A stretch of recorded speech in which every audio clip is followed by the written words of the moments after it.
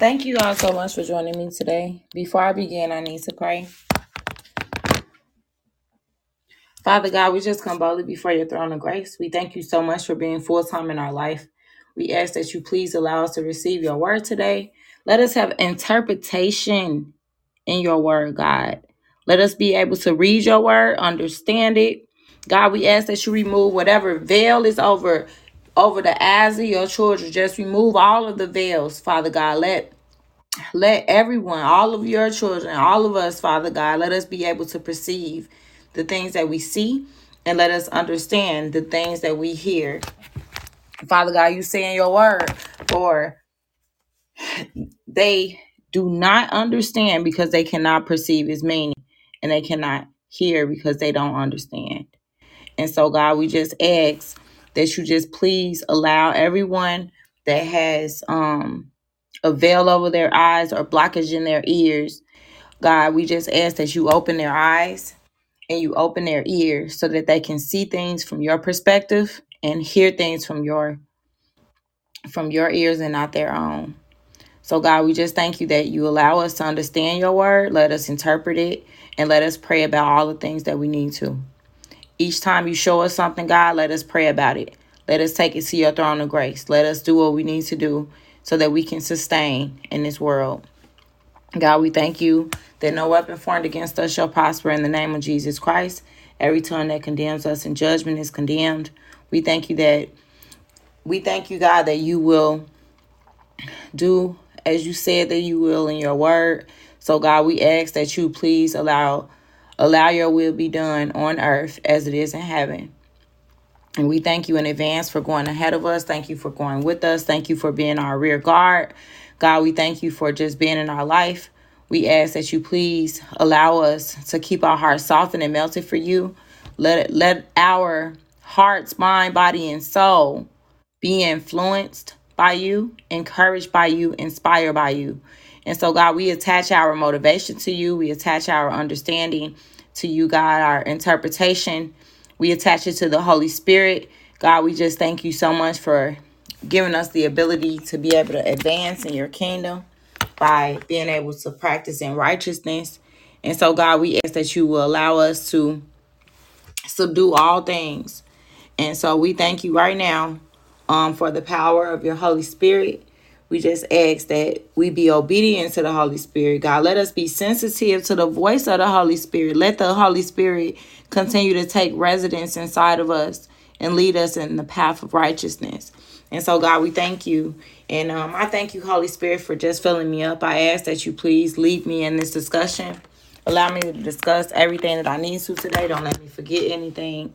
But most importantly, God, please allow your will to be done in our life. Not our will or anyone else's will, but your will be done. In the name of Jesus Christ, it is still in your atonement blood. Amen. Thank you all so much for joining me today on Lost Life and Health. So today I actually have just a special segment on Israel. So I have wrote a breaking news article or blog about understanding the conflict between Israel and Palestine. I actually wrote this earlier this week or last week or something like that, and so I wanted to talk about it today. I'll continue on in women's health on Monday. Sunday, I should be able to get done with this news article hopefully by tomorrow. So what I like to do now is just go ahead and talk about some of the conflict between Israel and Palestine. And so I do have another news article a news blog that I wrote about in October. And so that was kind of interesting because I was diving a little deep into understanding the conflict of what was happening in Israel. And so what that article suggests from last month was that Israel and Palestine, they are in conflict mainly because of um, their right to land. Okay. And so I want to kind of dive deep into that today. But the article specifically talked about last month was how the Orthodox Jews are really, they were creating a lot of problems within the missionary the missionary Jews. And so they were kind of converting a lot of Palestinian Christians. And so they didn't want them proselytizing, meaning they didn't want other Christians being converted over into Christianity. And so there were a lot of conflict there. But let me go ahead and get into this breaking news blog, Understanding the Conflict Between Israel and Palestine. This blog I wrote on November 6th. So that was just a few days ago. So I have a video here that I like to look at. But before I do, let's look at this article, this Bible verse, Psalm 24:1. It says, "The earth is the Lord's, everything in it, the world and all who live in it." Okay. All right. So let me go ahead and start out. I want to start with this video. This is a video. It's called "This is the True and Astonishing Story Between Israel and Palestine." Okay. So I'm going to just open this up in a new tab here. So 1 second. All right. So this video is about 9 minutes long. I'll do some commentary afterwards. Okay. If you have any questions, please go ahead and put them in the chat and I'll respond to you there. Thank you. Today, we're going to immerse ourselves in an utterly mysterious topic, the final battle on Earth, also known as the Battle of Armageddon, which focuses none other than on Israel. It seems that God has intentionally directed the entire world's gaze towards this nation, and from what we see, Israel is not going to leave this spotlight that only seems to be increasing. But before we delve deeply into this analysis, how about you subscribe to our channel and tell us from where you're listening and how you're feeling today? Now, as we well know, Israel is immersed in a constant battle and unceasing turbulence with the Palestinian people. But to truly understand who the Palestinians are and how this conflict has reached its current point, we need to look back to the times of the Old Testament. There is a key point that we must keep in mind before venturing into this story. God promised the Israelites, his chosen people, that even when he judged them in the last days of the Old Testament, he would continue to be their God and would return them to their homeland, Israel, in the end times, just before Jesus returned to establish his 1,000-year kingdom. I'm Pat. And I'm Ashley. This week we're checking out the beauty. Since the Jewish people were expelled from Israel in 70 AD, God has managed to preserve their homeland so it doesn't transform into another state, country, or nation under the rule of various populations that have occupied it throughout the centuries. Astoundingly, it was only in 1948 when the Jews officially declared the State of Israel, being recognized by other nations, which shows that God fulfilled his original covenant promise with the Jews made in the Old Testament, to bring them back to their homeland in the last days. Israel, sharing borders with Lebanon to the north, Syria to the northeast, and Egypt to the southwest, was created in a region previously known as Palestine, the Holy Land of the Bible. Our story begins with Moses, who freed his people from slavery in Egypt. After wandering for 40 years in the desert, Moses and everyone over 20 years old were unable to enter the promised land. Then, Joshua and Caleb led the next generation into the promised land, corresponding to the area of Palestine, originally known as the land of Canaan, inhabited by the Canaanites. Joshua led his people through this land, defeating and displacing the nations that occupied the lands God wanted to grant them. After settling in the promised land, the Jews formed a tribal confederation and established the biblical kingdoms of Israel and Judah. Later, the kingdom of Judah was formed, and since then, the biblical kingdoms of Israel, Judah, and Judea were the only independent and sovereign states that ever existed in Israel-Palestine. Surprisingly, no other group of people has managed to establish a state there since the Jews were expelled in 70 AD, when the Romans conquered the region. Palestine became a province of the Roman Empire.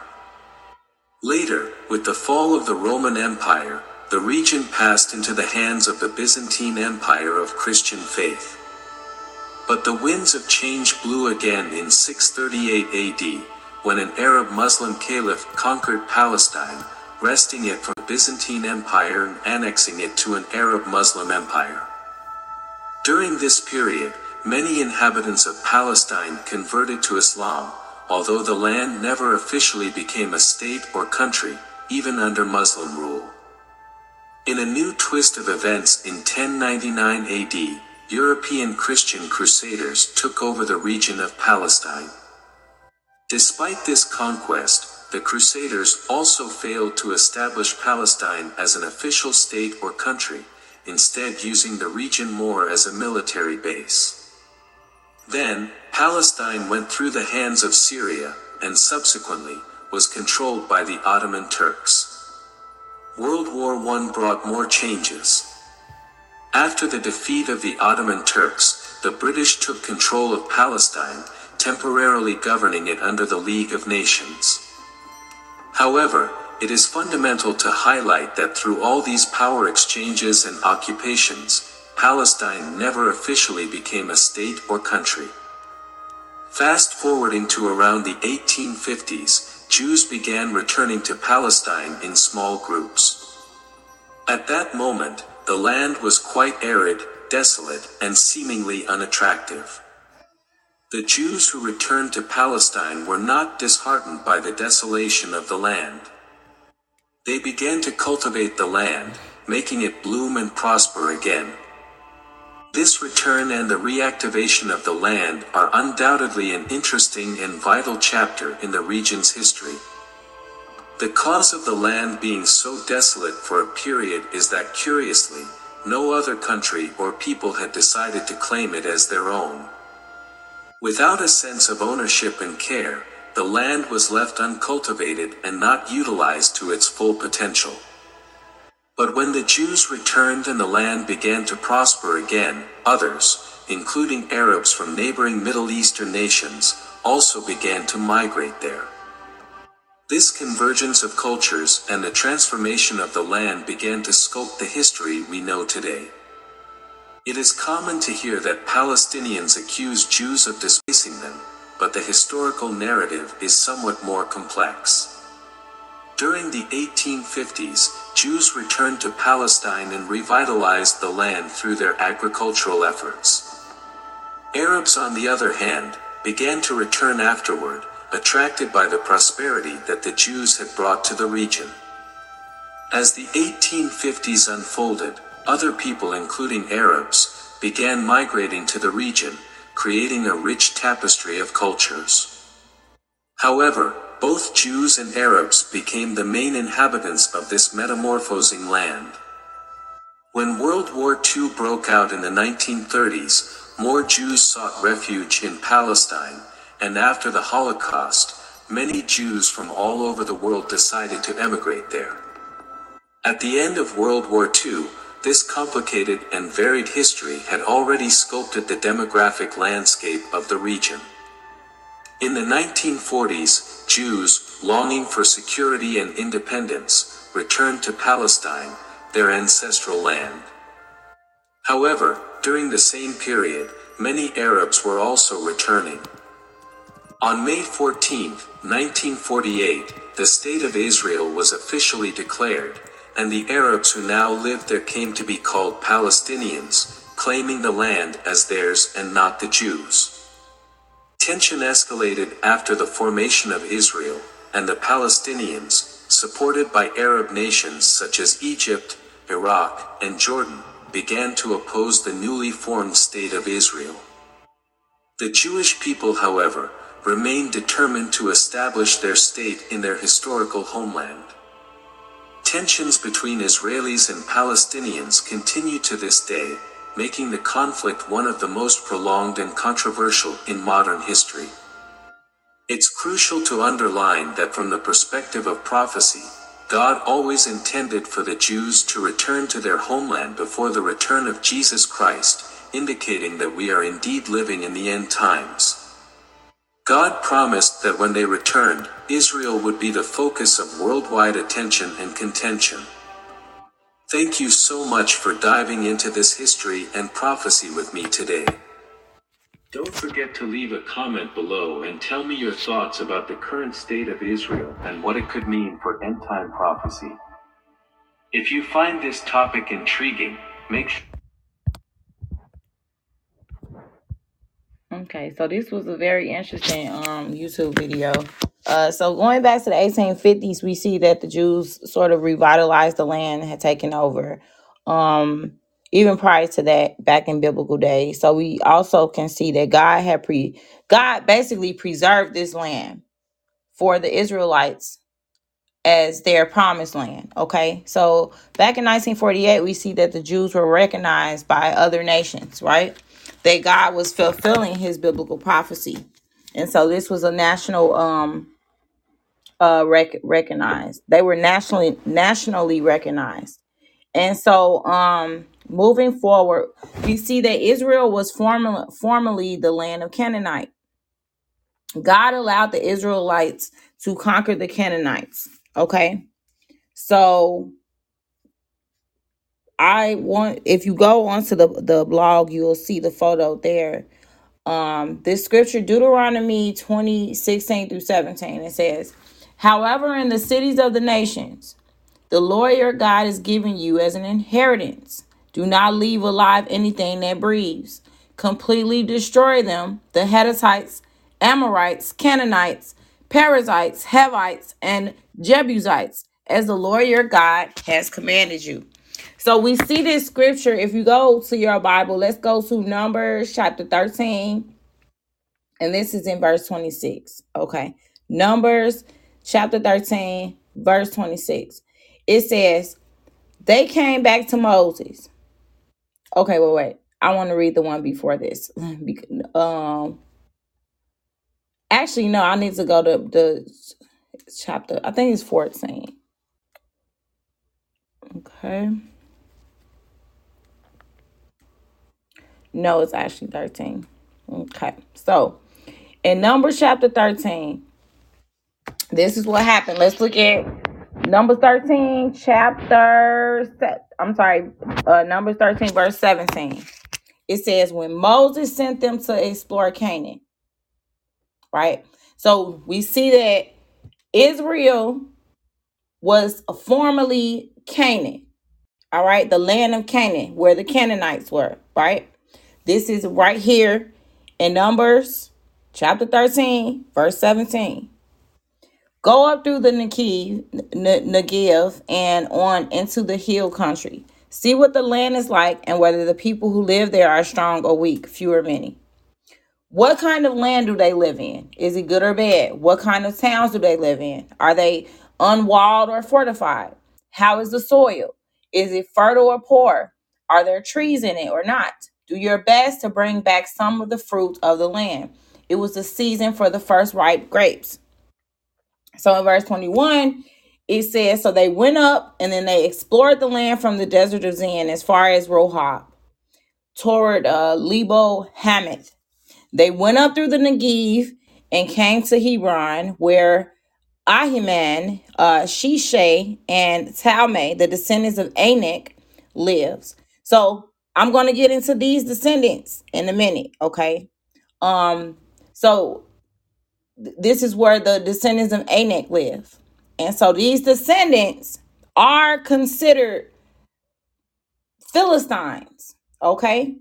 And Philistines are also known as Palestines. The Greek named the Palestines. The Greek named the Philistines Palestine. So that's where they came up with the name. So when we look at this here in verse 22, they went up through the Negev and came to Hebron, where Ahiman, Shisha, and Talmai, the descendants of Anak, live. So the descendants of Anak are, in fact, Palestines. Okay. So you see that Hebrew had been built 7 years before Zon in Egypt. So when they reached the valley of Eshcol, they cut off a branch bearing a single cluster of grapes. Two of them carried on a pole between them, along with some pomegranates and figs. That place was called the Valley of Eshcol because the cluster of grapes the Israelites had cut off. At the end of the 40 days, they returned from exploring the land. Okay, so you see how they went? So Moses tell them, go out, go explore the land. He wants to know how the soil is. Are the homes just, are they fortified or not? He want to know how the fruit is. And so here we go. Let's listen to this report. And I want to kind of break down the report here because this is the perspective of the Israelites looking at the promised land. This is what God has given the Israelites, the land of Canaan, which is Israel. Okay. So we see in Numbers 13, now I'm in verse 26. They came back to Moses and Aaron and the whole Israelite community at Kadesh in the desert of Paran. There they reported to them and to the whole assembly and showed them the fruit of the land. They gave Moses this account. Now let's pay attention. We're going to pay very close attention to the next verses. This is so pertinent to understand the reflection of the Israelites. And so they gave Moses this account. We went into the land to which you sent us, and it does flow with milk and honey. Here is its fruit. But the people who live there are powerful, and the cities are fortified and very large. We even saw descendants of Anak there. The Amalekites live in the Negev, the Hittites, the Jebusites, and the Amorites live in the hill country. And the Canaanites live near the sea and along the Jordan. Okay? And so then Caleb, now man, Caleb and Joshua, okay? Caleb and Joshua have the spirit of faith. Period. So we're gonna name Caleb and Joshua. They are filled with the spirit of faith because their reflection is very different. Okay. So let's listen. So then Caleb silenced the people before Moses and said, we should go up and take possession of the land, for we can certainly do it. Verse 31 says, but the men who had gone up with him said, we can't attack those people. They are stronger than we are. And they spread among the Israelites a bad report about the land that they had explored, they said. The land we explored devours those living in it. All the people we saw there are of great size. We saw the Nephilim there. The descendants of Anak come from the Nephilim. We seem like grasshoppers in our own eyes, and we look the same to them. So I talked about this verse before because, first of all, God has already given them the land. So this is why the video really does reflect that all of the men that were over a certain age could not enter into the promised land because of their lack of faith, right? Including Moses. But before I get into that, let's look at the perspective. So they see that the land is filled with milk and honey. It has great fruits, right? It has very good fruits. It is powerful. Powerful city is fortified, very large. So you have these strong infrastructures up. But now, instead of them focusing on going back, taking the land like God said it was their land, they want to mention the descendants of Anak there. The Amalekites, the Negev, the Hittites, Jebusites, and Amorites that live in the hill country. And the Canaanites live there near the sea and along the Jordan. So they're looking at their obstacle instead of looking at the promise that God has given them. So we can't keep our mind focused on the obstacle or the barrier, because you have to understand that when God says that you have been given this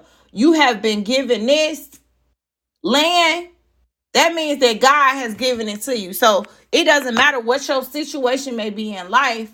We need to understand that when God makes a promise, his promise is going to be fulfilled, just like he did it with Israel. Okay. So that was not the Israelites land. It was not. Okay? But God promised them the land. Why? Why did God promise them the land? Because as it says in the Bible in Psalm 24:1, the earth is the Lord's, everything in it, the world, and all who live in it. Okay? So this is where we're going to really try to dive deep in understanding what is taking place here. And not just in Israel, but how we as believers of Christ can take the word of God and be inspired by the promises that God has made in Israel. Okay? And so we see that now the Israelites, after they've come back, they want to focus on the Amalekites, the Anak. They want to focus on the Hittites, the Jebusites, the Amorites, the Canaanites. They focusing on all of the wrong things, right? Instead of them saying, look, I want some more milk and honey. I'm going to go get my fruit that God promised me. I want to go live in one of them fortified buildings. They want to talk about the descendants of who are living there. Okay, so this is right now, they're feeling intimidated. But see, it doesn't matter what situation that you experience or what you're going through. You cannot be intimidated by the enemy. God said, this is your land. This is your land. God says that you're going to get that job. You're going to get that job. If God says that house is yours, it belongs to you. That means you're going to get it and it belongs to you. If God tells you that car, that he's going to help you get that, that's the car that you're going to have to get back and forth to work and to take care of your business. That's the car that you're going to have. So whatever God says, God never recants or take back his promises. All of God's promises will be fulfilled. So this is about setting the tone in God's promises. Setting the tone. God sets the tone in his promises. So we see Caleb is saying, look, we should go back up there and take possession of the land, for we can certainly do it. So you have to remember that the Anak descendants are really giants. These are giants to them. So we see in verse 31 where the people is saying the men that went up there with them, Joshua and Caleb, they saying we can't attack those people. They are stronger than we are. So if you see yourself as being defeated, then you're going to be defeated. Before they even went back up there, all they did was scout the land for 40 days, come back, and now they want to talk about all these other problems, about how they're weaker than the people that live there. They not only said that the people that live there are stronger than them, but they also says that, that they are great in size. So they are intimidated by their size, intimidated by everything about them. They even say, we seem like grasshoppers in our own eyes. So they feel defeated. So if you are going through life and you feel like you're not worthy, you don't have the ability to, succeed, you have, identity issues, or you're going through some mental health concerns that you want to take care of, whatever it is you're going through, it's leading you to have some self-esteem issues. Because clearly this is what the Israelites were having. They were having some self-esteem issues. We seem like grasshoppers in our own eyes, and we look the same to them. So if you see yourself as being defeated, you're going to be defeated. I can want everybody in the world to be great. But if you're not looking at yourself as being great, then you're not going to accomplish great things. So as a man thinketh, so is he. That's what the Bible tells us. As a man thinketh, so is he. Okay? So he is. All right. And that is in the verse Proverbs 23:7. For as he thinketh in his heart, so is he. So if you think that you're not going to get the job, guess what? You're not going to get the job. So it's no point of continuing to talk about it. You are having inverted faith. That's doubt and unbelief. And I've already talked about how doubt and unbelief is a contaminant. It contaminates and distort your mind. So God doesn't want our minds contaminated. He doesn't want us thinking.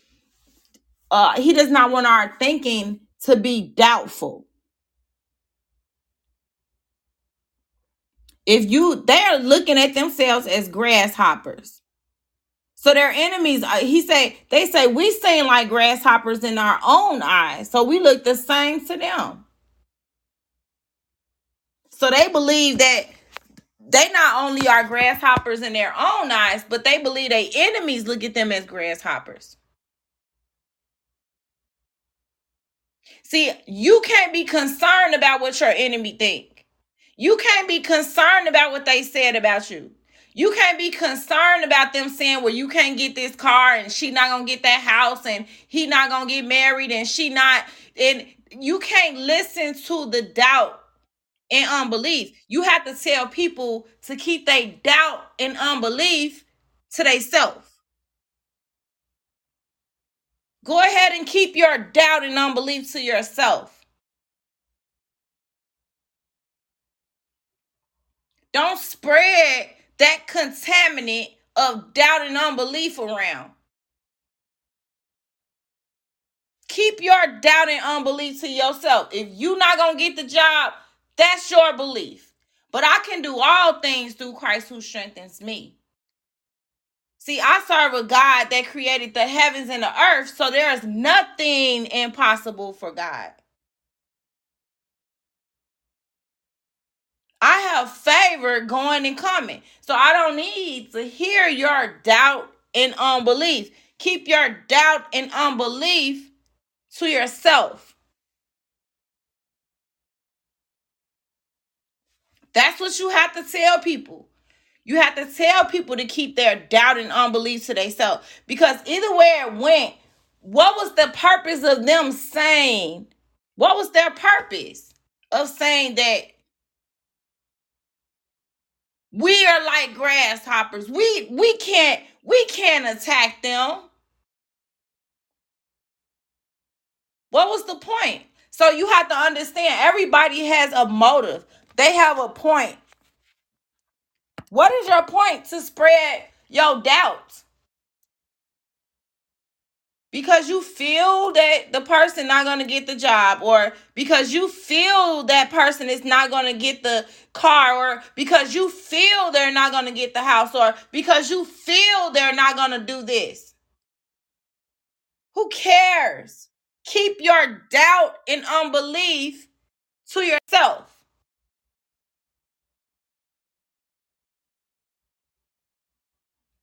And so that's what you have to tell people.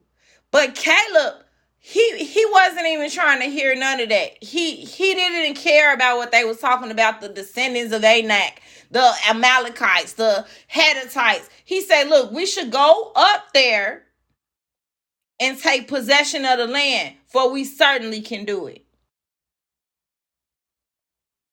See, we need more Calebs in society. The Calebs in society are going to be the ones that say, hey, no. That's ineffective. It's not about what they should be doing. It's not, no. That isn't working. When something doesn't work, it's proven what? Ineffective. What are your alternative approaches to this matter? So we see that the conflict with Israel and Palestine is continuing. Okay, so in the Deuteronomy, we see that Deuteronomy 20 and verse 16 and 17, is what I had just read prior to reading the Numbers 13. So, however, in the cities of the nation, the Lord your God is giving you as an inheritance. The city. God is giving the cities of the nations. God is giving this promised land to the Israelites. God is giving you as an inheritance. So do not leave alive anything that breathes. Completely destroy them. The Hittites, Amorites, Canaanites, Perizzites, Hivites, Jebusites, as the Lord your God has commanded you. And so what did they do? They went over in the land and they destroyed the Hittites, the Amorites, the Canaanites, the Perizzites, the Hivites, and the Jebusites. They destroyed them all. Okay? And so the reason why this had to take place here was because we see that we're going to go to Leviticus. Let's go to Leviticus chapter 18. Okay? Leviticus chapter 18. And so some of the stuff that the Canaanites were doing, it was just unlawful. They had unlawful sexual relations. And so let's go to Leviticus chapter 18. It says, the Lord said to Moses, speak to the Israelites and say to them, I am the Lord your God.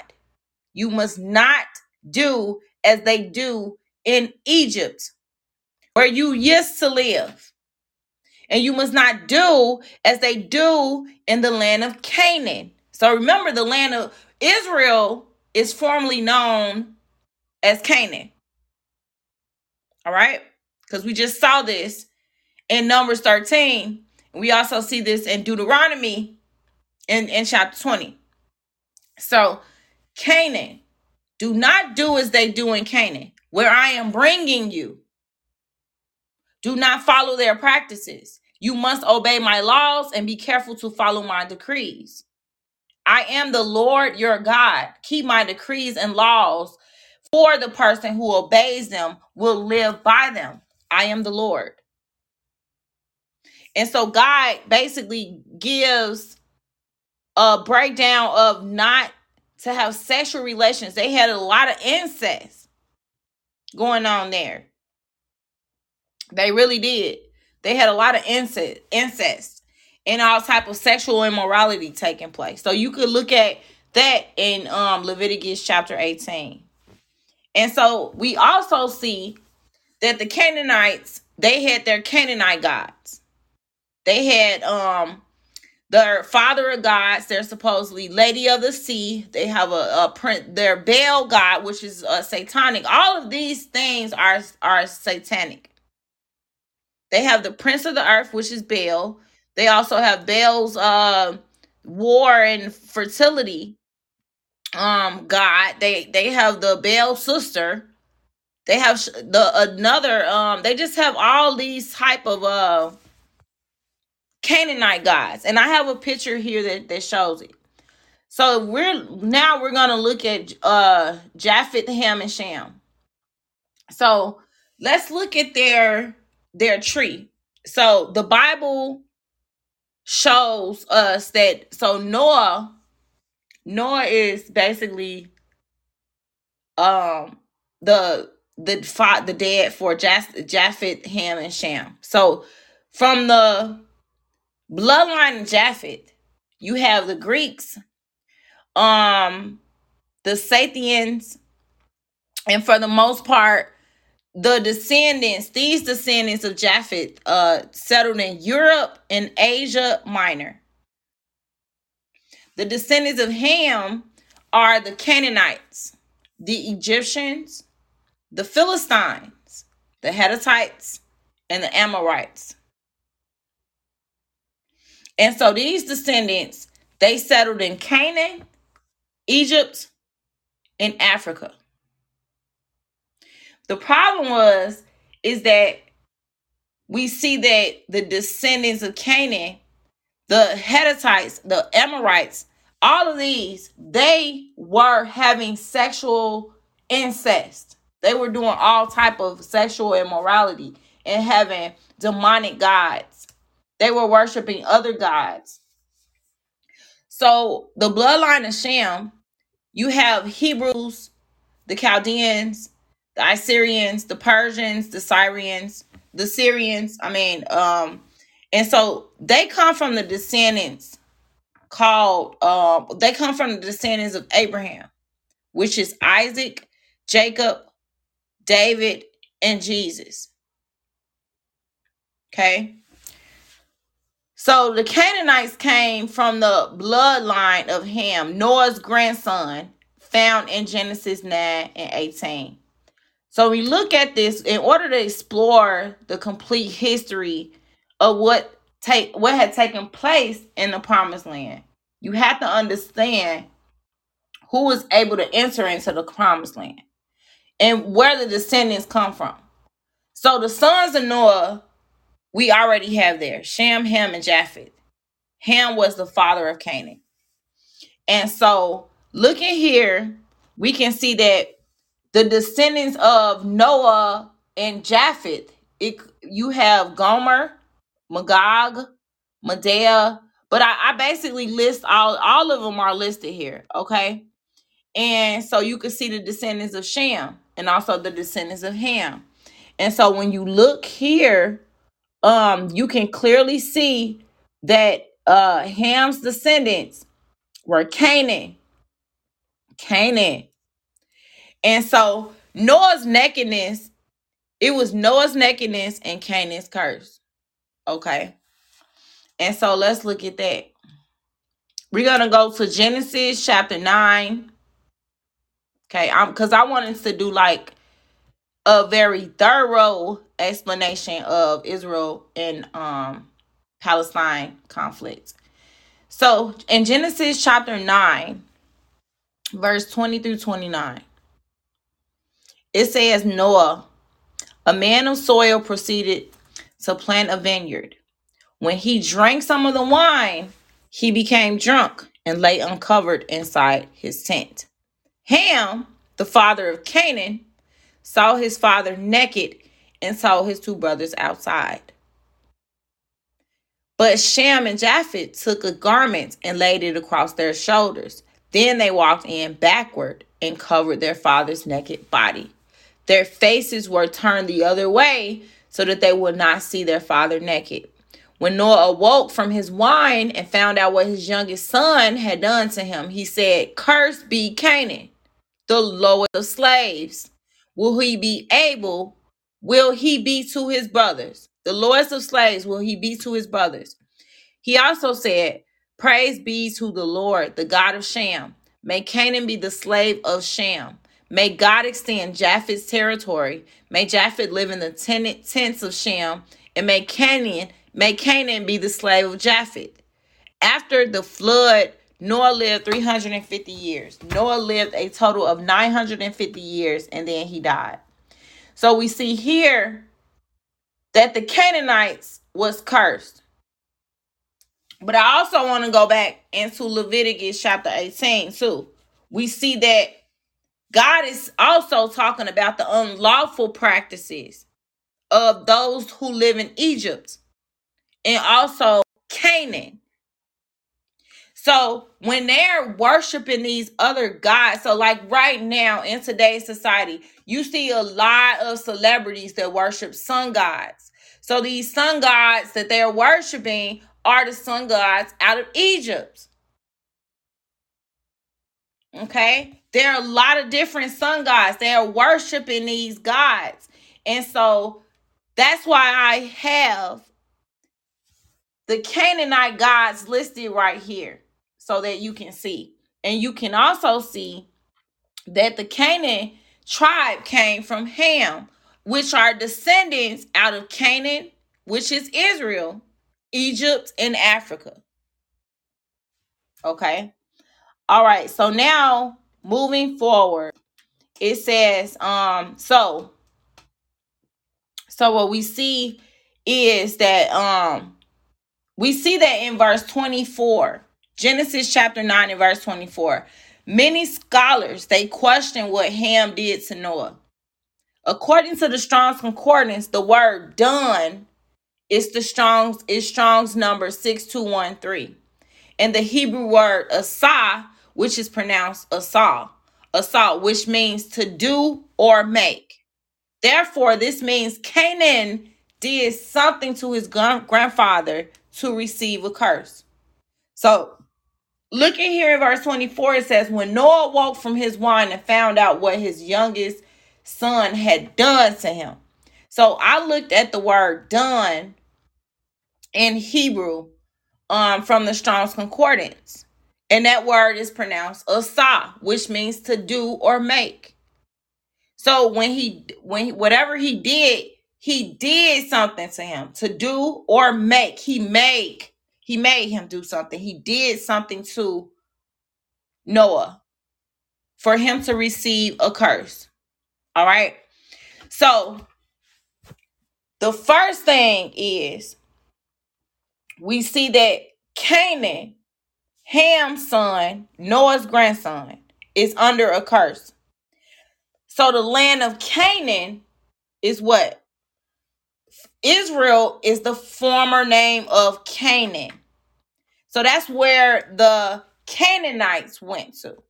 Those are out of the Ham descendants. Canaan and his descendants went to Canaan. All right. So what we're looking at here is Moses. Moving forward back to Moses, right? Moses was never allowed to enter the promised land because of his lack of faith. Because of his lack of faith with the Israelites. Okay? With the Israelites who were exiled out of Egypt. And we see this in Exodus 14 and 17. So let's look at it.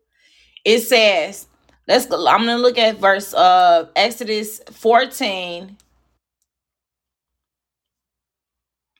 Let's see, I'm going to look at Exodus 14 and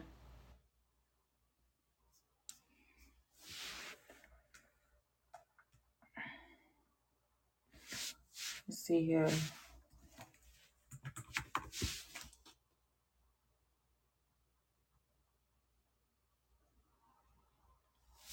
Okay, so we see in Exodus 14 and verse 11. Let's look at verse 10. It said, and when Pharaoh drew near, the children of Israel lifted their eyes, and behold, the Egyptians marched after them. So they were very afraid. And the children of Israel cried out to the Lord. Then they said to Moses, because there were no graves in Egypt, have you taken us away to die in the wilderness? Why have you so dealt with us to bring us out of Egypt? Is this not the word that we told you in Egypt, saying, let us alone that we may serve the Egyptians? For it would have been better for us to serve the Egyptians than that we should die in the wilderness. So basically what they're going through right now, they're having doubt and unbelief when God is promising them the promised land. They like, look, they could have been, they wanted to stay as slaves in Egypt. They were slaves in Egypt. They wanted to stay as slaves in Egypt. And so what we see here is that in verse 13, it says, and Moses says to the people, do not be afraid, stand still and see the salvation of the Lord, which he will accomplish for you today. For the Egyptians whom you see today, you shall see again no more forever. The Lord will fight for you, and you shall hold your peace. And then the Lord said to Moses, why do you cry to me? The Lord said to Moses, why do you cry to me? So tell the children of Israel to go forward, but lift up your rod and stretch out your hand over the sea and divide it. And the children of Israel shall go on dry ground through the midst of the sea. And I indeed will harden the hearts of the Egyptians, and they shall follow them. So I will gain honor over Pharaoh and over all his army, his chariots and his horsemen. Then the Egyptians shall know that I am the Lord when I have gained honor for myself over Pharaoh, his chariots, and his horsemen. And so if you look at this entire three books, these three chapters here, out of Exodus 14, 15, 16, and 17, you'll see that Moses was crying to the Lord. When God gives you something, you don't have to feel that you don't have it. Like, for instance, I had a dispute with, some stuff that was going on in school. I'm not letting that stuff bother me anymore. I have to stay focused. God already said that he has promised me. He said that you will fulfill my purpose. I was 19 years old, 18 or 19, when my pastor, Todd, prophesied over me that came directly from God. God said that you will go places that no man will dare to go, and God will use you to snatch them back into his kingdom. Those were the exact words. So it doesn't matter about what it may look like on the outside. God has created me to be a disruptor of cultural norms. I am a disruptor of cultural norms. So I really advocate for people because I grew up in a community that was impoverished and underserved. I really care about people. So my goal is to advocate for the voiceless. God knows that. That is God's plan in my life. And so his plan will be fulfilled. It doesn't matter what the situation may look like physically. We can't go by what we see. We have to go by what God tells us. And so we look here I have a map, and it shows the Egyptian domain. It also shows the Egypt, Memphis zone area. It shows the land of Canaan, which is the new Israel, right? We see that it has Damascus on there, which is north of Canaan. All right, it just shows a map of the entire area. And it also has Moses, where Moses died in the Abiram range on Mount Nebo in Moab, across from Jericho, a land that God delivered into the hands of Joshua. Okay, Joshua. So this was really nice to that God had given Joshua the land. Hold on one second. My phone was messing up there. Okay. And so next we see that the promise to Abraham and his offspring. So now let's look at all of this. So we see that Noah curse was on Canaan. Canaan was relocated to the city of Canaan, right? So Israel is the former Canaan. So we needed to understand the roots and where the Canaanites come from. So they come from Noah's son Ham, son Canaan. So the promise to Abraham and his offspring, we can see this in Genesis chapter 12, in verse 1 through 3, in verse 7. And so it says, now the Lord says to Abram, go from your country and your kindred and your father's house to the land that I will show you, and I will make of you a great nation.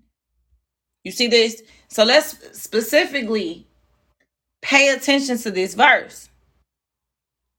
God is saying, look, leave your country, your kindred, your father's house to the land that I will show you. So God is showing Abraham the land.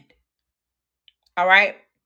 I will make of you a great nation, and I will bless you and make your name great so that you will be a blessing. I will bless those who bless you, and him who dishonor you, I will curse. And in you, all the families of earth shall be blessed. Then the Lord appeared to Abram and said, to your offspring, I will give this land. So he built there an altar to the Lord. So the interesting part about this is many people do not know, but Abraham wasn't Iraqi. Okay, he was originally a Chaldean, which is an Iraqi. Okay, we see this in Genesis chapter 11. Genesis chapter 11 verse 31 and Genesis chapter 15 verse 7. Okay, so let's look at here. So Genesis chapter 11 verse 31, it says, Terah took his son Abram, his grandson Lot, son of Haran, and his daughter-in-law Sarai, the wife of his son Abram, and together they set out from Uz of the Chaldeans to go to Canaan. But when they came to Haran, they settled there. So you see, Terah took his son Abram and his grandson Lot, right? So they had set out from Ur of the Chaldeans. So now let's look at Genesis chapter 15 and 7. It says, he also says to him, I am the Lord who brought you out of Ur of the Chaldeans to give you this land to take possession of it. So the Chaldeans, we see that here is Abraham was Terah's son, originally a Chaldean, which is an Iraqi, okay, who was given promised land. A Chaldean is considered Iraq today. It is known as Southern Babylonian. All right. So that is what that is. Okay. So if you didn't know, Abraham was an Iraqi. Okay. So he come from the southern part. Well, Chaldean is considered Iraq today, and it is known as Southern Babylonian. And so I have a map here. Let's look at the map. The map shows Assyria, Mari. It shows Mesopotamia, including Babylonian. All right, and it shows you where the land is. And so, this is due to the sins of the Canaanites and Amorites, which can be found in Genesis 15 and 16. So the sins of the Canaanite and Amorites is the reason why God was able to give. So it says, in the fourth generation, your descendants will come back here, for the sin of the Amorites has not yet reached its full measure. See, God really, really pays attention to sin. And the Bible talks about, I want to kind of shift focus a bit here. And I want to go to another verse. It talks about sin being full grown. Okay. So let's go to James chapter 1, verse 15. It says, then after desire has conceived, it gives birth to sin. And sin, when it is full grown, gives birth to death. And so we see that that's in the New Testament. So that would be considered the Greek. So the Bible is comprised of two different testaments. The Old Testament, which is written in Hebrew scrolls, and the New Testament, which is written in Greek. And so we see that the first 5 books of the Bible, which is Genesis, Exodus, Leviticus, Numbers, Deuteronomy, those 5 books are considered the Torah. Okay, that is considered the law. So we look at the New Testament, which is Matthew, Mark, Luke, and John. That is considered the Gospels. That's the 4 Gospels of where it talks about Jesus Christ and his life here on earth. It talks about the life of Jesus and everything about him while he was here on earth. So we see that Jesus Christ he was brought just a little lower than the angel. So he became human. So God was 100% man and 100% God. So he wanted to show us that he could become just like us and still be without sin.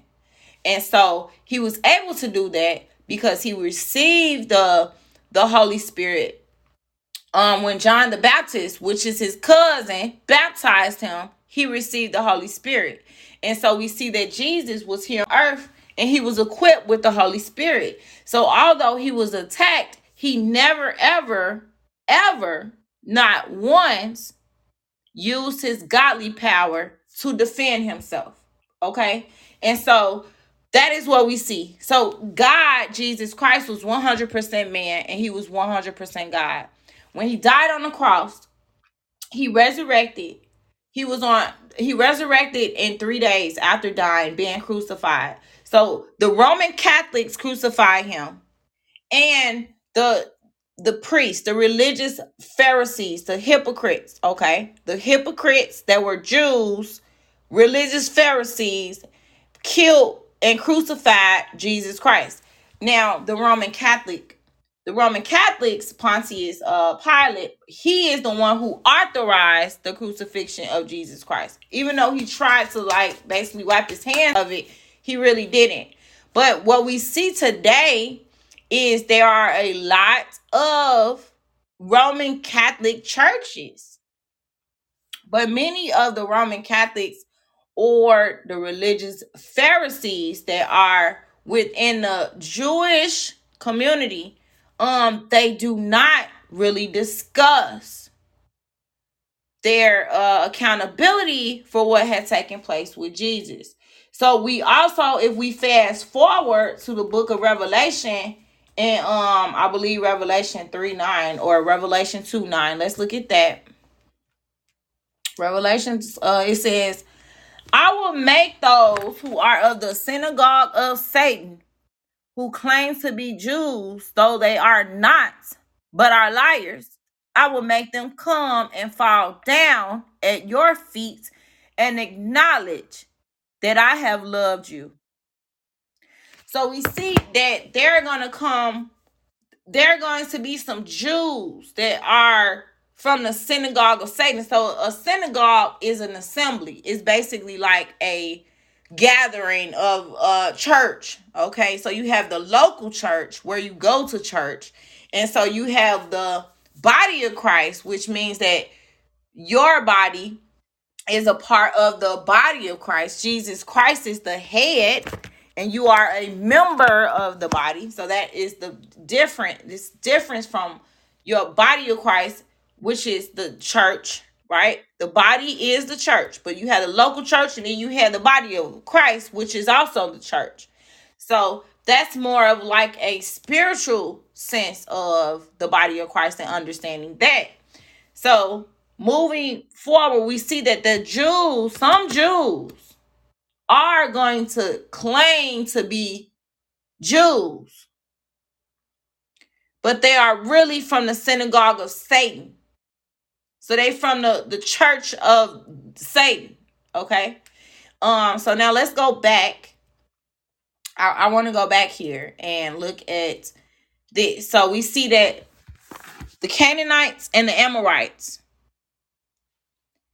they were in the land of Canaan, which is now today considered Israel. This promise that was made to Abraham was confirmed by God. When the Jews was exiled out of Egypt, now remember when they were exiled out of Egypt with Moses, God allowed them to cross the sea, and Caleb and Joshua went over there. They defeated the land. Okay. So they were able to get into the promised land. So it wasn't just,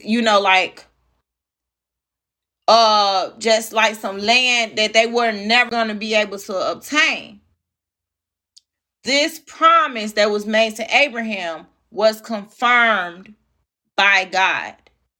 So when the Jews were exiled from Egypt, God promised them the promised land, which can be found in multiple scriptures. And so we see, let's go to Exodus 6 and 8. So I'm going to pull up all of these scriptures really quick. So there is like really no confusion at all surrounding this. Okay. Okay, we see Exodus 6 and 8. We see Genesis chapter 12 and 7. Also, we have Genesis 26 and 5. We have Genesis 13 and 5. Okay.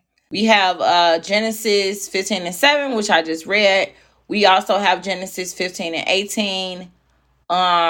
Genesis 17 and 18. Okay. We also see this in Genesis 50 and 24. This is all considered the Torah now because it's Genesis, Exodus, Leviticus, and Numbers. So Leviticus chapter 20, verse 24. We also see this in Numbers 14 and 8. And we see it in Deuteronomy chapter 6, verse 10. Deuteronomy 31 and verse 20. We also see this in Joshua 5 and 6. Chapter 5, verse 6. And we also see this in Judges chapter 2 and verse 1. All right, so let's look at the first one. Let's go to Genesis chapter 12, verse 7. It says, the Lord appeared to Abram and said, to your offspring, I will give this land. So he built an altar there to the Lord who had appeared to him. So that's the first one we see, right? Another one, Genesis 26, 2 through 5. The Lord appeared to Isaac and said, do not go down to Egypt. Live in the land where I tell you. Stay in this land for a while. I will be with you and I will bless you. For to you and your descendants I will give all these lands and will confirm the oath I swore to your father Abraham. I will make your descendants as numerous as the stars in the sky and will give them all these lands. And through your offspring, all nations on earth will be blessed because Abraham obeyed me and did everything I required of him, keeping my commands, my decrees, and my instructions. So we see God is also promising Isaac the promised land as well. Okay. We see this also in Genesis chapter 13, verse 15. It says, all the land that you see, I will give to you and your offspring forever. Genesis 15 and 18. On that day, the Lord made a covenant with Abram and said, to your descendants, I give this land from the Wadi of Egypt to the great river, the Euphrates. Okay. This is the promised land. Once again, we see God making a covenant promise. Genesis 17 and 8. The whole land of Canaan. The Canaan, we see, is Israel. The exact map that I have below here, it shows the Holy Land then was Canaan. Now is Israel. Okay. So the whole land of Canaan, where you now reside as a foreigner, I will give as an everlasting possession to you and your descendants after you, and I will be their God. Okay. So basically, the Israelites are foreigners in the land of Canaan, which is now Israel. Okay. So we're going to look at Genesis chapter 50, verse 24.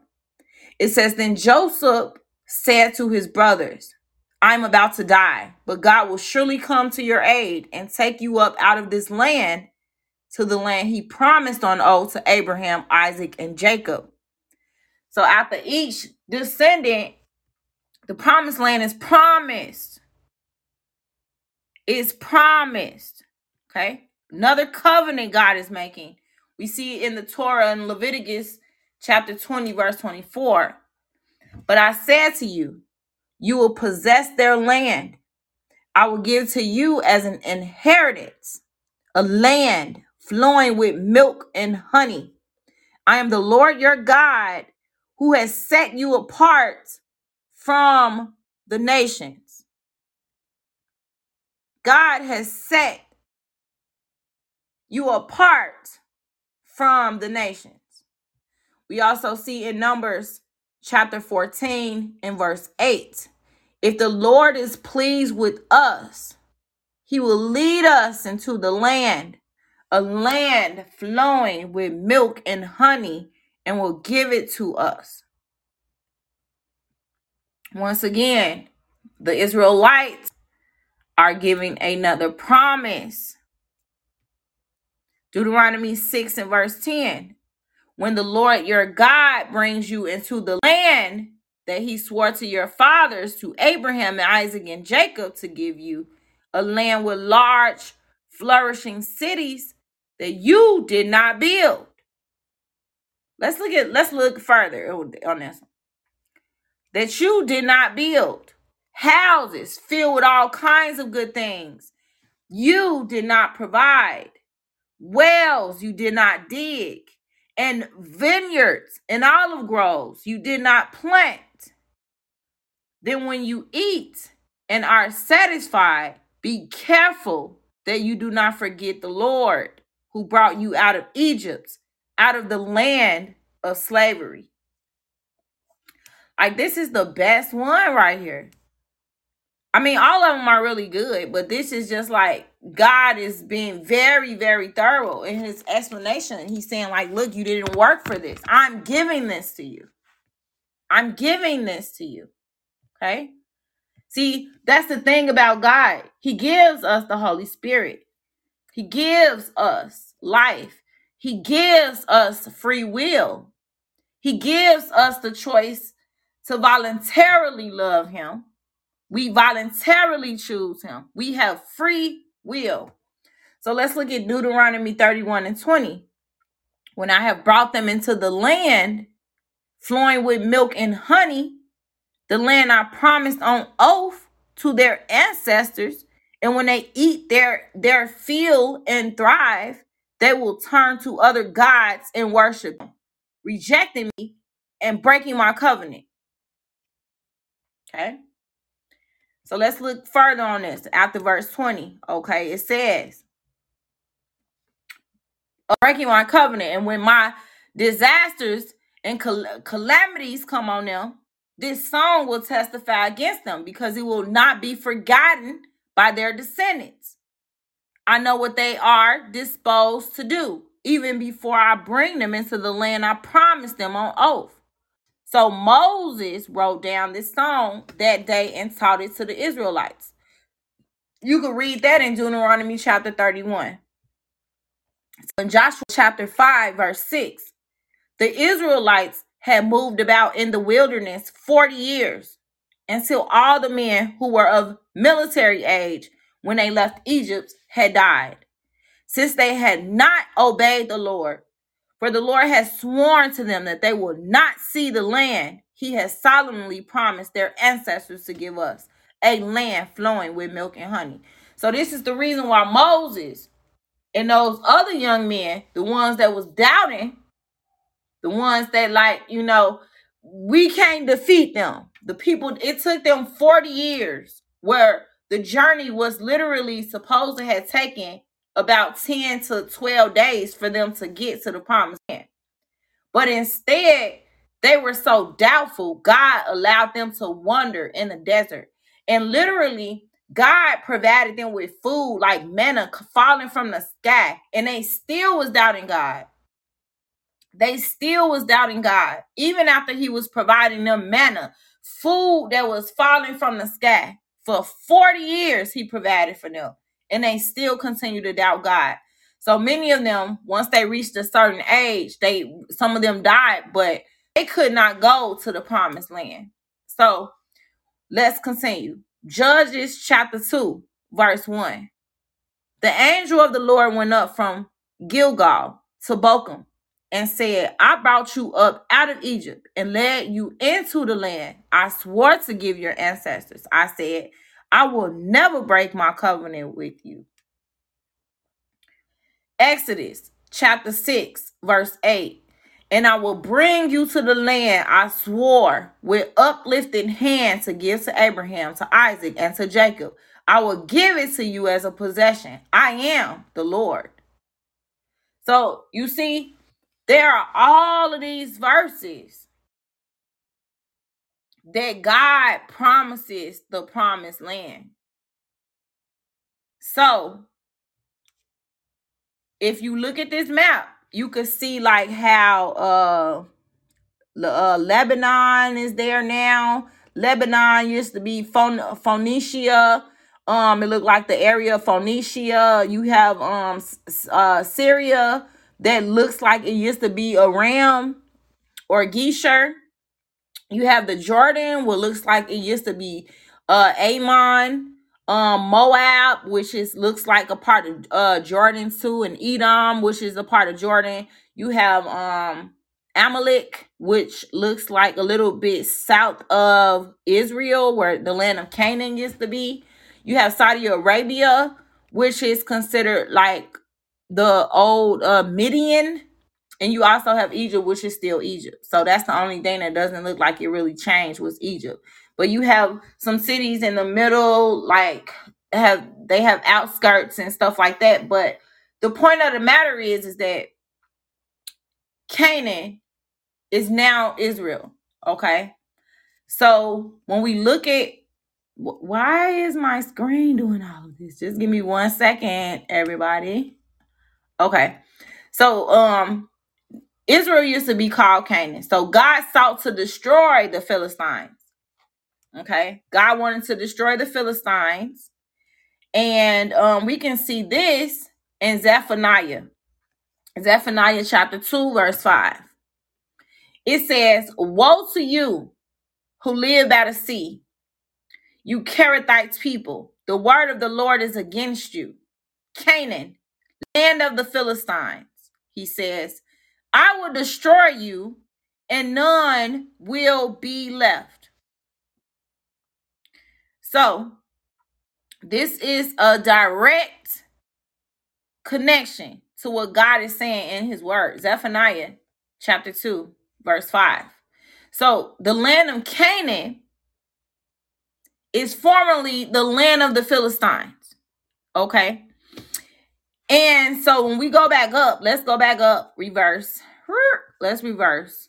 Okay. So we're going to look at, when we look here, we see that the Philistines come from Ham descendants. Where did those descendants settle? In the land of Canaan, Egypt, and Africa. All right. So that is what it is. And so, okay. Now, what I wanted to point out here is that since Abraham is also, considered a Chaldean, which is an Iraqi person. But Ishmael, his mother, like I'm about to talk about them in a second. So let me just, I want to go in order. So let me just stay on topic. Okay, everybody. So I don't want to move too fast. All right. So Israel used to be called Canaan. So God sought to destroy the Philistines according to Zephaniah chapter 2, verse 5. And they had occupied the land of Canaan. So there were enemies of the Israelites, which are listed below, according to the Bible. So you have Edom, right? So Edom is where is it located now? Today it's located in the Jordan. It's located in southern Jordan. You have the Ishmaelites, which Ishmael was the father of all of the Arabs. But this is what I don't like about that part. So I'm not going to say that's all the way true, because see, Abraham was an Iraqi, but Ishmael's mother was an Egyptian. So Ishmael was part Egyptian, and he was also Iraqi. All right. So that statement there isn't all the way conclusively accurate. All right. So you also have another enemy of the Israelites are Moab, which are part of central Jordan today, which is to be the actual city and Jordan was called Moab. All right. They shared Edom, Moab, and Ammon. And so you also have Hagarness, which is out of Egypt. That's Hagar, right? Hagar is Ishmael's mom. So you have Hagarness, which is out of Egypt. Gebel, which is out of Lebanon. And so Lebanon doesn't exist there anymore. Well, Lebanon exists today, but it was part of an area that was really considered Phoenicia. Okay. And so now you have this like city that was emerged that's called Lebanon. So you have Gebel that are now Lebanon. Ammon, who is actually in the city of Jordan now, because Ammon used to be actually in the same exact location as Jordan, but it's now considered northern Jordan. All right.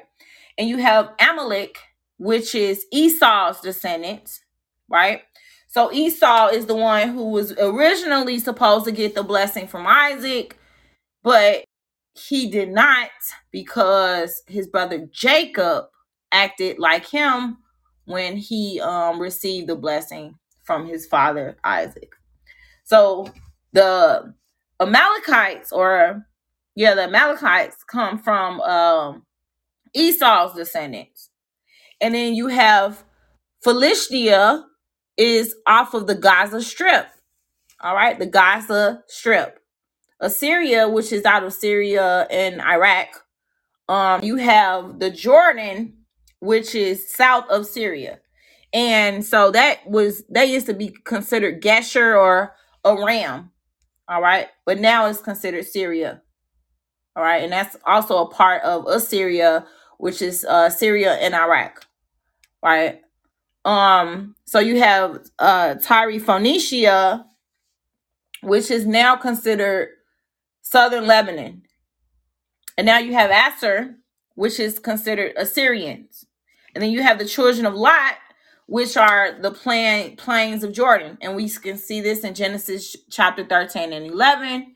And then you have Zebah and Zalmunna, which is the kings of Midianites out of the book of Judges, chapter 8, verse 5. And then you have Oreb and Zeb, which is princes of Midians, and out of Judges 8 and verse 3. So we see Midian is considered Saudi Arabia today. Okay?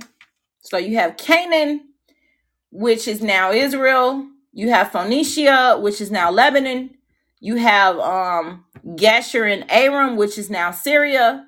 You have Edom, Moab, and Ammon, which is considered the Jordan today. And so you have Egypt, which is always Egypt, and Saudi Arabia, which used to be called Midian. All right.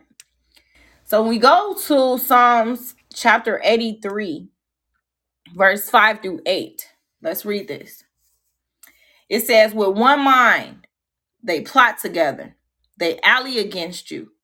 The tents of Edom and the Ishmaelites of Moab and the Hagarites, Byblos, Ammon, and Amalek, Philistia, with people of Tyre. Even Assyria has joined them to reinforce Lot's descendants. Okay? So you see all of those places that I just named literally are enemies of Israelites. So these are like Assyria are the people from Lot's descendants. So you have the people that's out of Syria and Iraq who are part of Lot. Remember the book of Lot when in Sodom and Gomorrah?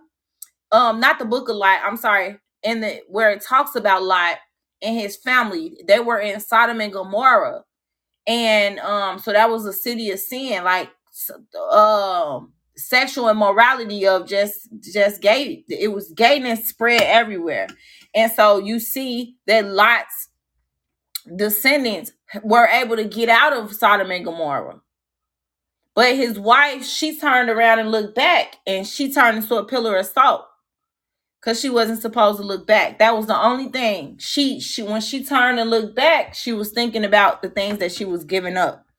So instead of looking forward to the promised land that what God was giving her.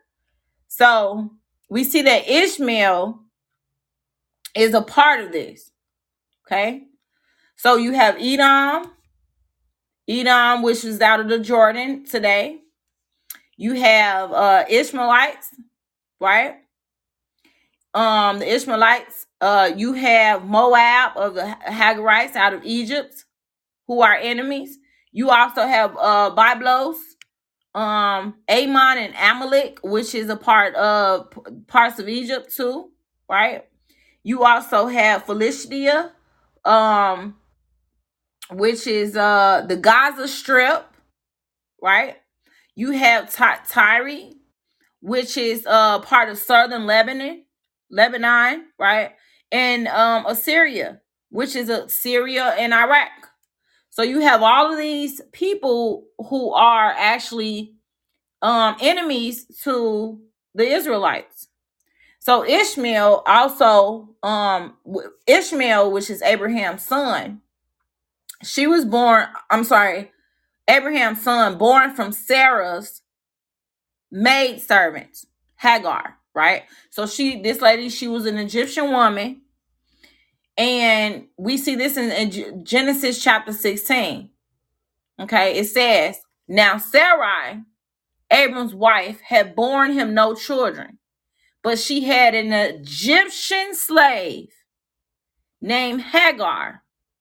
So she said to Abram, the Lord has kept me from having children. Go sleep with my slave. Perhaps I can build a family through her. So you have to understand the descendants of Abraham through Ishmael are Egyptian and Iraqi. Okay. So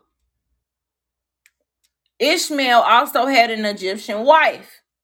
According to the scriptures, we see this in Genesis. Let's turn to Genesis chapter 21, verse 8 through 21. It says, the child grew and was weaned, and on the day Isaac was weaned, Abraham had held a great feast. But Sarah saw that the son whom Hagar, the Egyptian, had born to Abraham was mocking. See, this is the second time it talks about the Egyptian woman, right? So Hagar, which is Ishmael's mom, is Egyptian, had born to Abraham, was mocking. And she said to Abraham, get rid of that slave woman and her son. For that woman's son will never share in the inheritance with my son Isaac.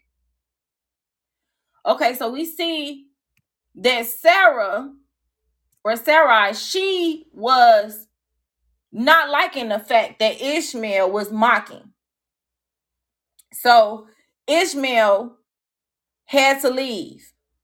But Ishmael also had his own wife, and she was also an Egyptian. So let's look at that. So it says here, let's go all the way down from Genesis chapter 21 to verse 20 and 21. God was with the boy as he grew up. He lived in the desert and became an archer. So an archer is somebody who has, like they a bow and arrow. And so while he was living in the desert of Paran, his mother got a wife for him from Egypt. So Ishmael's wife was Egyptian too. So, but since Ishmael grew to mock them, Sarah wanted him out. The attitude of Ishmael caused Abraham to banish him. But the Ishmaelites later became enemies of Israel. So that you got to understand this now. I hope everybody following along. All right. So Ishmael, he became an enemy of Israel. Even though God blessed him, God did bless Ishmael. But the Ishmaelites, I'm sorry, not Ishmael. The Ishmaelites, which come from the descendants of Ishmael, they became enemies of Israel. Okay, so what I don't like to probe like this, but I'm gonna say it because we're supposed to study the Word of God through exegesis, which is looking at the word and reading it exactly the way that it says. And we study theology, which is the study of the scripture, but we do it through hermeneutics, which allows us to look at the word exactly the way that it is written. Eisegesis is the study of scripture when you form your own opinion. I don't like to do that, so I don't do that.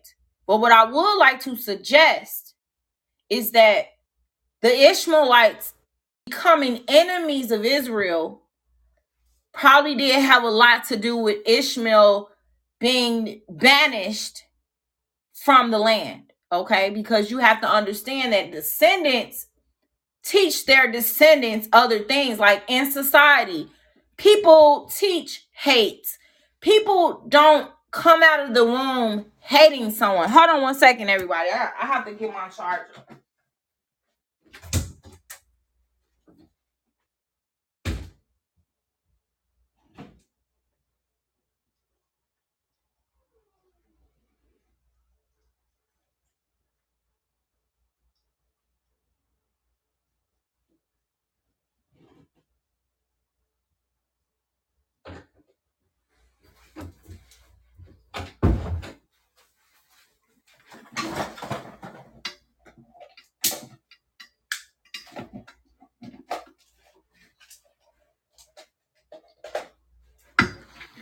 Okay, I'm back, everybody. Thank you all so much for holding.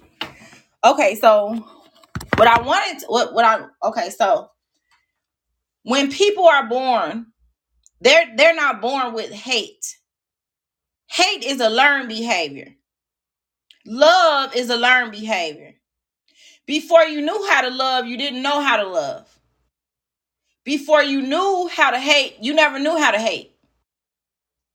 Before you knew how to be a friend, you never knew how to be a friend. So people learn how to love. They learn how to hate. And so you have to understand that stories are usually passed down from generation to generation. And so I just wanted to suggest that the influence of the Ishmaelites becoming enemies of Israel could largely be contributed because Ishmael was banished. Okay. So next, we have the inner circle map, which overlays the ancient names of Psalm 83, verse 6 through 8. And so 83 verses 6 through 8 is where I talked about where it says, with one mind they plot together, they ally against you, the tents of Edom, the Ishmaelites of Moab, and the Hagarites, Bablos, Ammon, Amalek, Philistia with the people of Tyre. Even Assyria has joined them to reinforce Lot's descendants. So that scripture, Psalm 83, verse 6 through 8. Is it verse 6 through 8? Let me pull that up again. Because I have 5 through 8 on here, and then I have 6 through 8 on the other one. So I believe it should be Psalm 83, 5 through 8. Yeah, it's 5 through 8. I'm gonna have to correct that one because it's not 6 through 8, it's 5 through 8. Okay. So we see this scripture here shows a map of the enemies of Israel.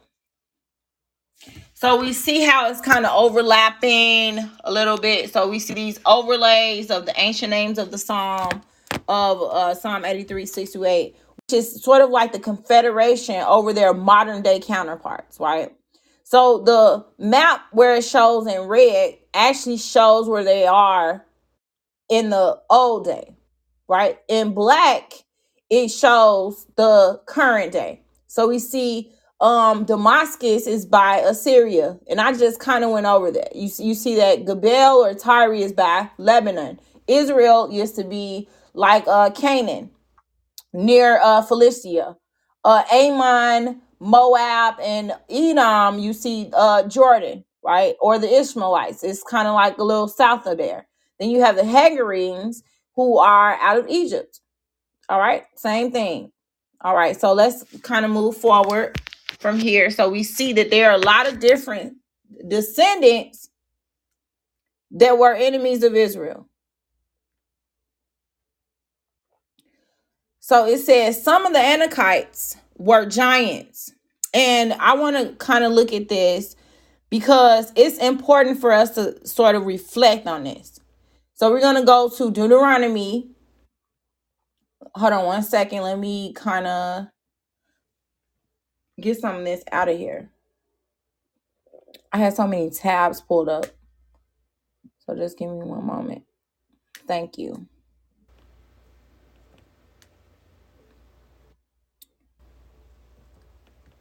Okay. Okay, so in Deuteronomy chapter 2, verse 21, it says, they were a people strong and numerous, and as tall as the Anakites. The Lord destroyed them from before the Ammonites, who drove them out and settled in their place. Deuteronomy 9 and 2. The people are strong and tall. Anakites. You know about them and have heard it said, who can stand up against the Anakites? We see in Deuteronomy chapter 2, verse 10. The Emites used to live there, a people strong and numerous, as tall as the Anakites. So what we see here is that there is a consistency of the Anakites being giants, right? So we see some of the Anakites were giants, according to those scriptures. Some of the Anakites were also descendants of the sons of God, which were mentioned in Genesis chapter 6 and 4. So now I kind of want to shift focus a little bit and talk about the sons of God. And so it's important to talk about this because the sons of God kind of do play a key role in this. And so I want to talk about the sons of God for a minute. Okay.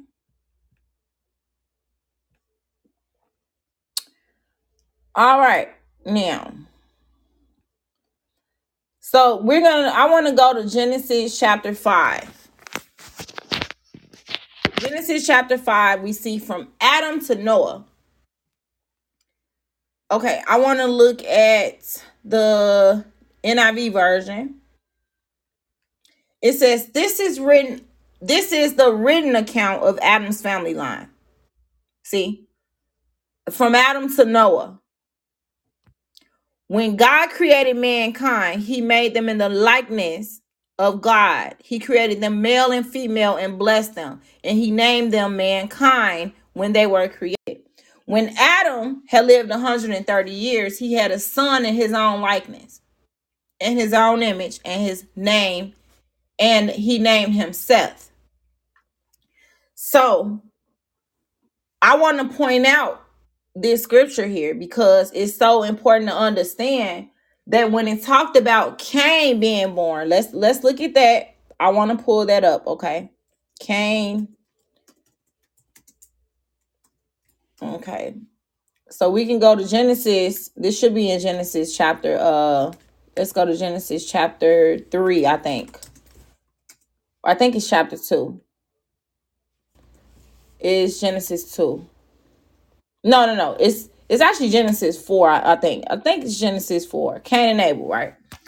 So we go to so Adam made love to his wife, and she became pregnant and gave birth to Cain. So I want to point this out. It did not say here, and remember, when we're reading the Bible, we're always going to analyze it from exegesis, right? We're just looking at the word through hermeneutics. We're studying it exactly as it's written. And so Adam made love to his wife, and she became pregnant and gave birth to Cain. She said, with the help of the Lord, I have brought forth a man. Later, she gave birth to his brother, Abel. So you see here that there is some distinction in between the description of Cain and the description of Seth. Genesis chapter 5. Okay. So the description of Cain was she became pregnant and gave birth to Cain. So let's look. I want to look at the King James version too. See, hold on one second. The King James version says Adam made love to his wife and she became pregnant and gave birth to Cain. King James said, and Adam knew Eve, his wife, and she conceived and bare Cain and said, I have gotten a man from the Lord. So you really got to pay attention to the King James version, right? Because it's saying specifically that she conceived and bare Cain. So she had gotten a man from the Lord. Just a man. So when you think of man, you have to think of flesh. Just flesh. Right? So when Eve had eaten from the tree of knowledge of good and evil, she introduced the seed of Satan and the seed of God. Okay? So the seed of God was already there, but the seed of Satan was introduced. And so now you have children of God, you have children of Satan. So Cain clearly allowed anger to consume him. So that this is a first trait of a person giving in to something that is from the seed of Satan. So being consumed by desires. So his desire to give in to anger consumed him, which put him under a curse with God. So we see that she says, I have gotten a man from the Lord.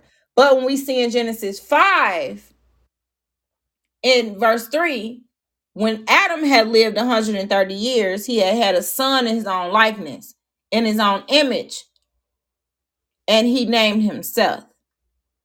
So basically, when we go back, let's go back in Genesis, because if we go back in Genesis and we'll see how God created Adam, that should be in Genesis. Should be in Genesis 2 somewhere. So so in God and the Lord God, let's see. And the Lord God, let's see here.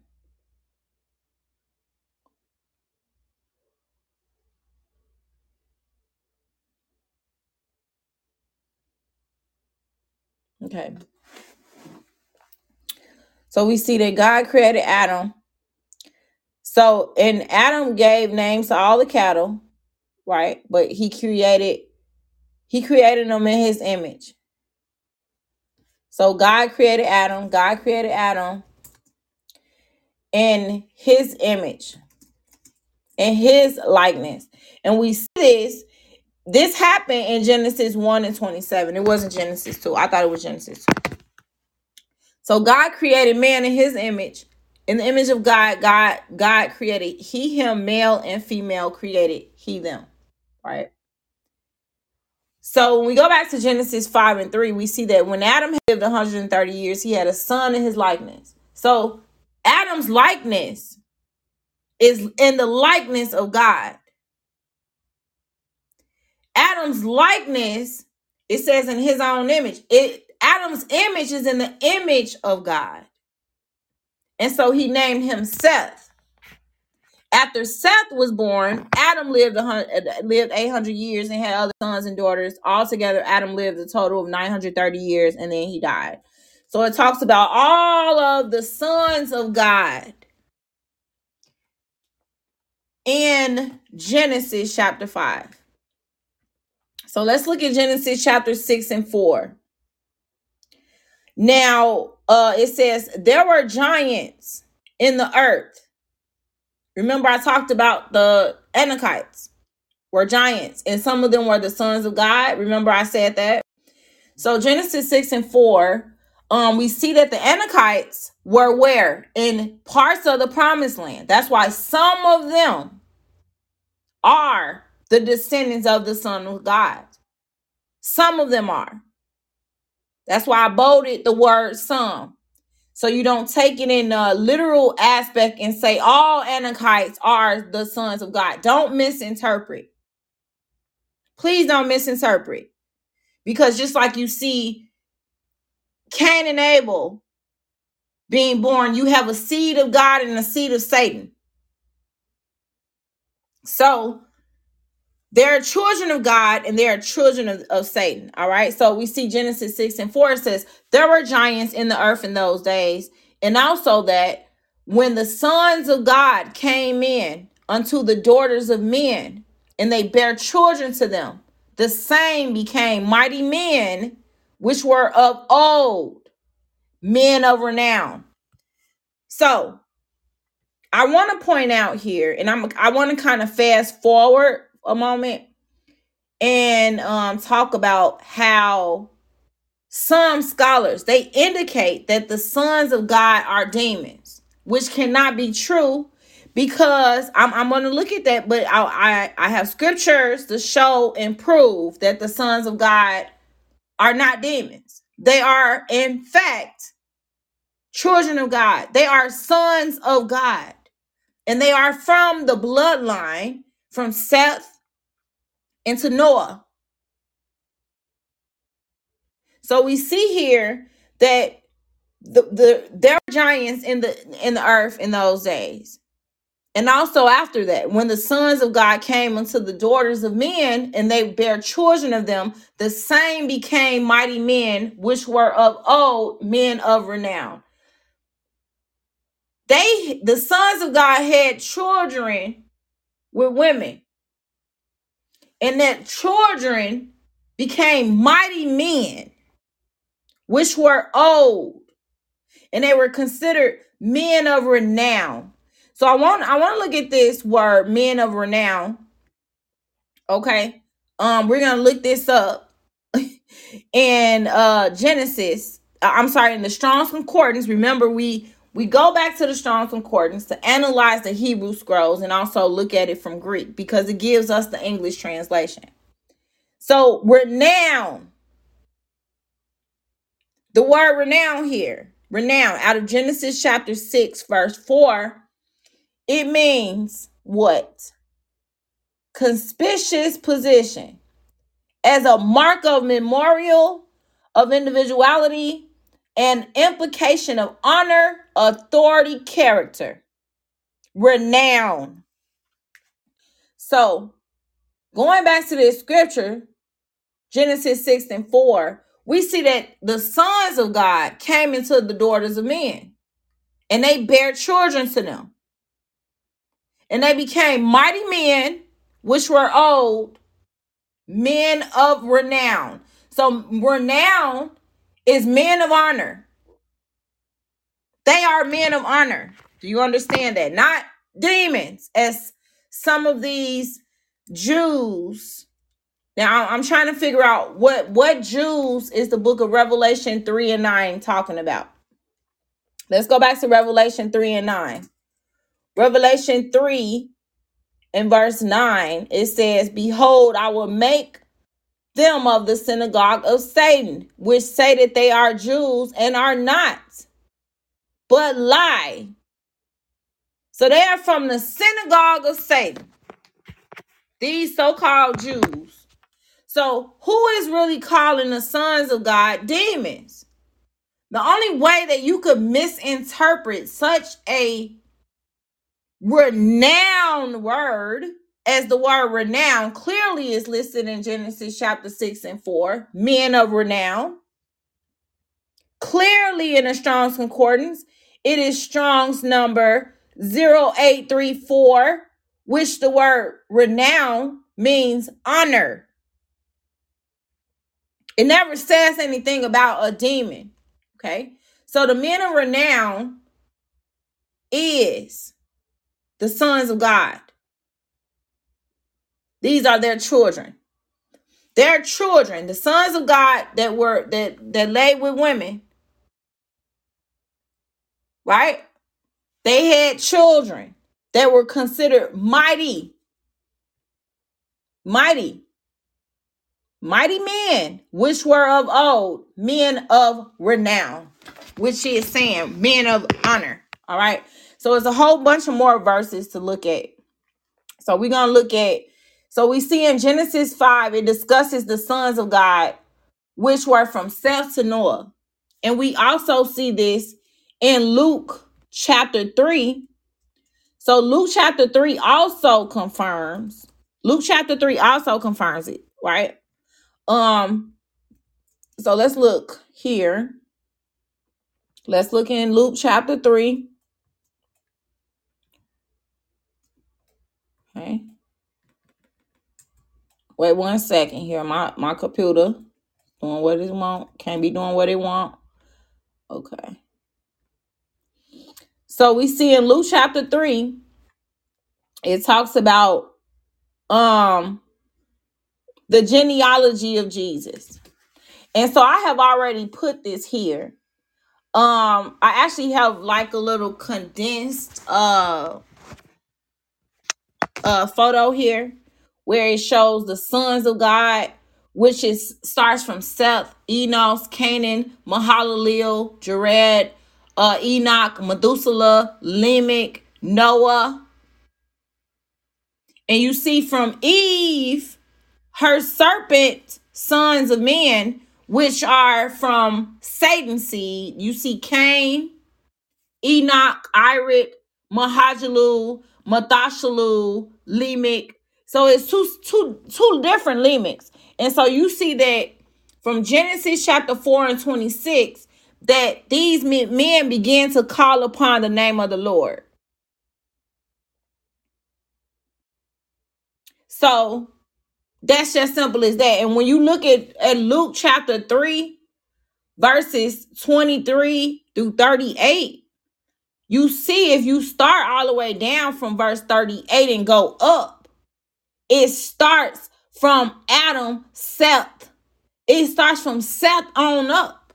Seth, Enoch, Mahalalel, which is the son of Canaan. Then you have the son of Aphrix. You have all of these sons, the son of Jesse, the son of Obed. You have all of them, and it goes all the way up into Jesus.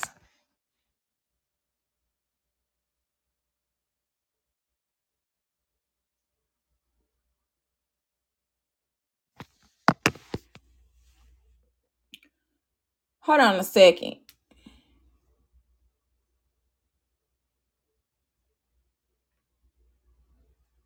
Okay, so we see that, which is from what you see. So we see the sons of God are from Seth to Noah. Period. Okay. And we confirm this in Luke chapter 3. You all can look at the line there, the genealogy. So you see the seed of Satan come from Cain, Enoch, Irid, Mahajalel, Methuselah, Lamech, Ada, Jubal, from Zillah, Tubal Cain, Namah, and then you have Seth to Noah. Seth, Enos, Cain, Canaan, Mahalalel, Jared, Enoch, Methuselah, Lamech, and Noah. Those are the sons of God. It's not hard to understand that. All right, so now I'm going to move forward a little bit. I'm going to still talk about the sons of God. But so now we see on the contrary, you see that these scholars indicate that the sons of God guys are demons.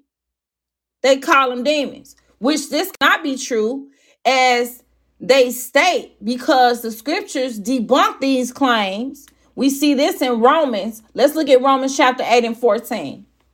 It says, for as many as are led by the Spirit of God, they are the sons of God.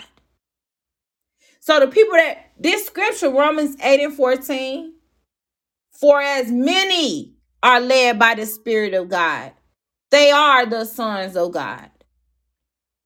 The next, it says in Job chapter 38 and verse 7. Okay. We see that the sons of God shout for joy. It says, when the morning stars sang together and all the sons of God shouted for joy. That's no indication of a demon. And if you look here in Romans chapter 8, verse 19, you can look at this whole entire book though, Romans chapter 8, but I'm just gonna look at Romans 8 and verse 19. It says, for the earnest expectation of the creature waited for the manifestation of the sons of God. So you see, the manifestation is from the sons of God, that people, we creatures, we people, we wait on the manifestation of the sons of God. Period. So we are waiting for the sons of God to be revealed. And I have this other photo here. It talks about this. And let's go to 1 John chapter 3, verse 1. It says, behold, what manner of love the Father hath bestowed upon us, that we should be called the sons of God. So that's 1 John 31.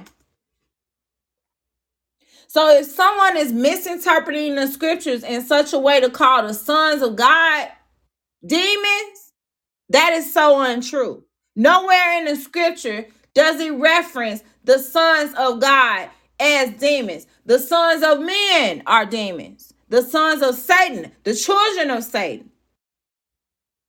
So 1 John 3 and 1, see what great love the Father has lavished on us, that we should be called children of God. And that is what we are. The reason the world does not know us is that it did not know him. That's the NIV version. Let's look at the King James. King James says that we should be called the sons of God. Therefore, the world knoweth us not, because it knew him not. So all of the seeds come from the sons of God, not the seed of Satan. Okay.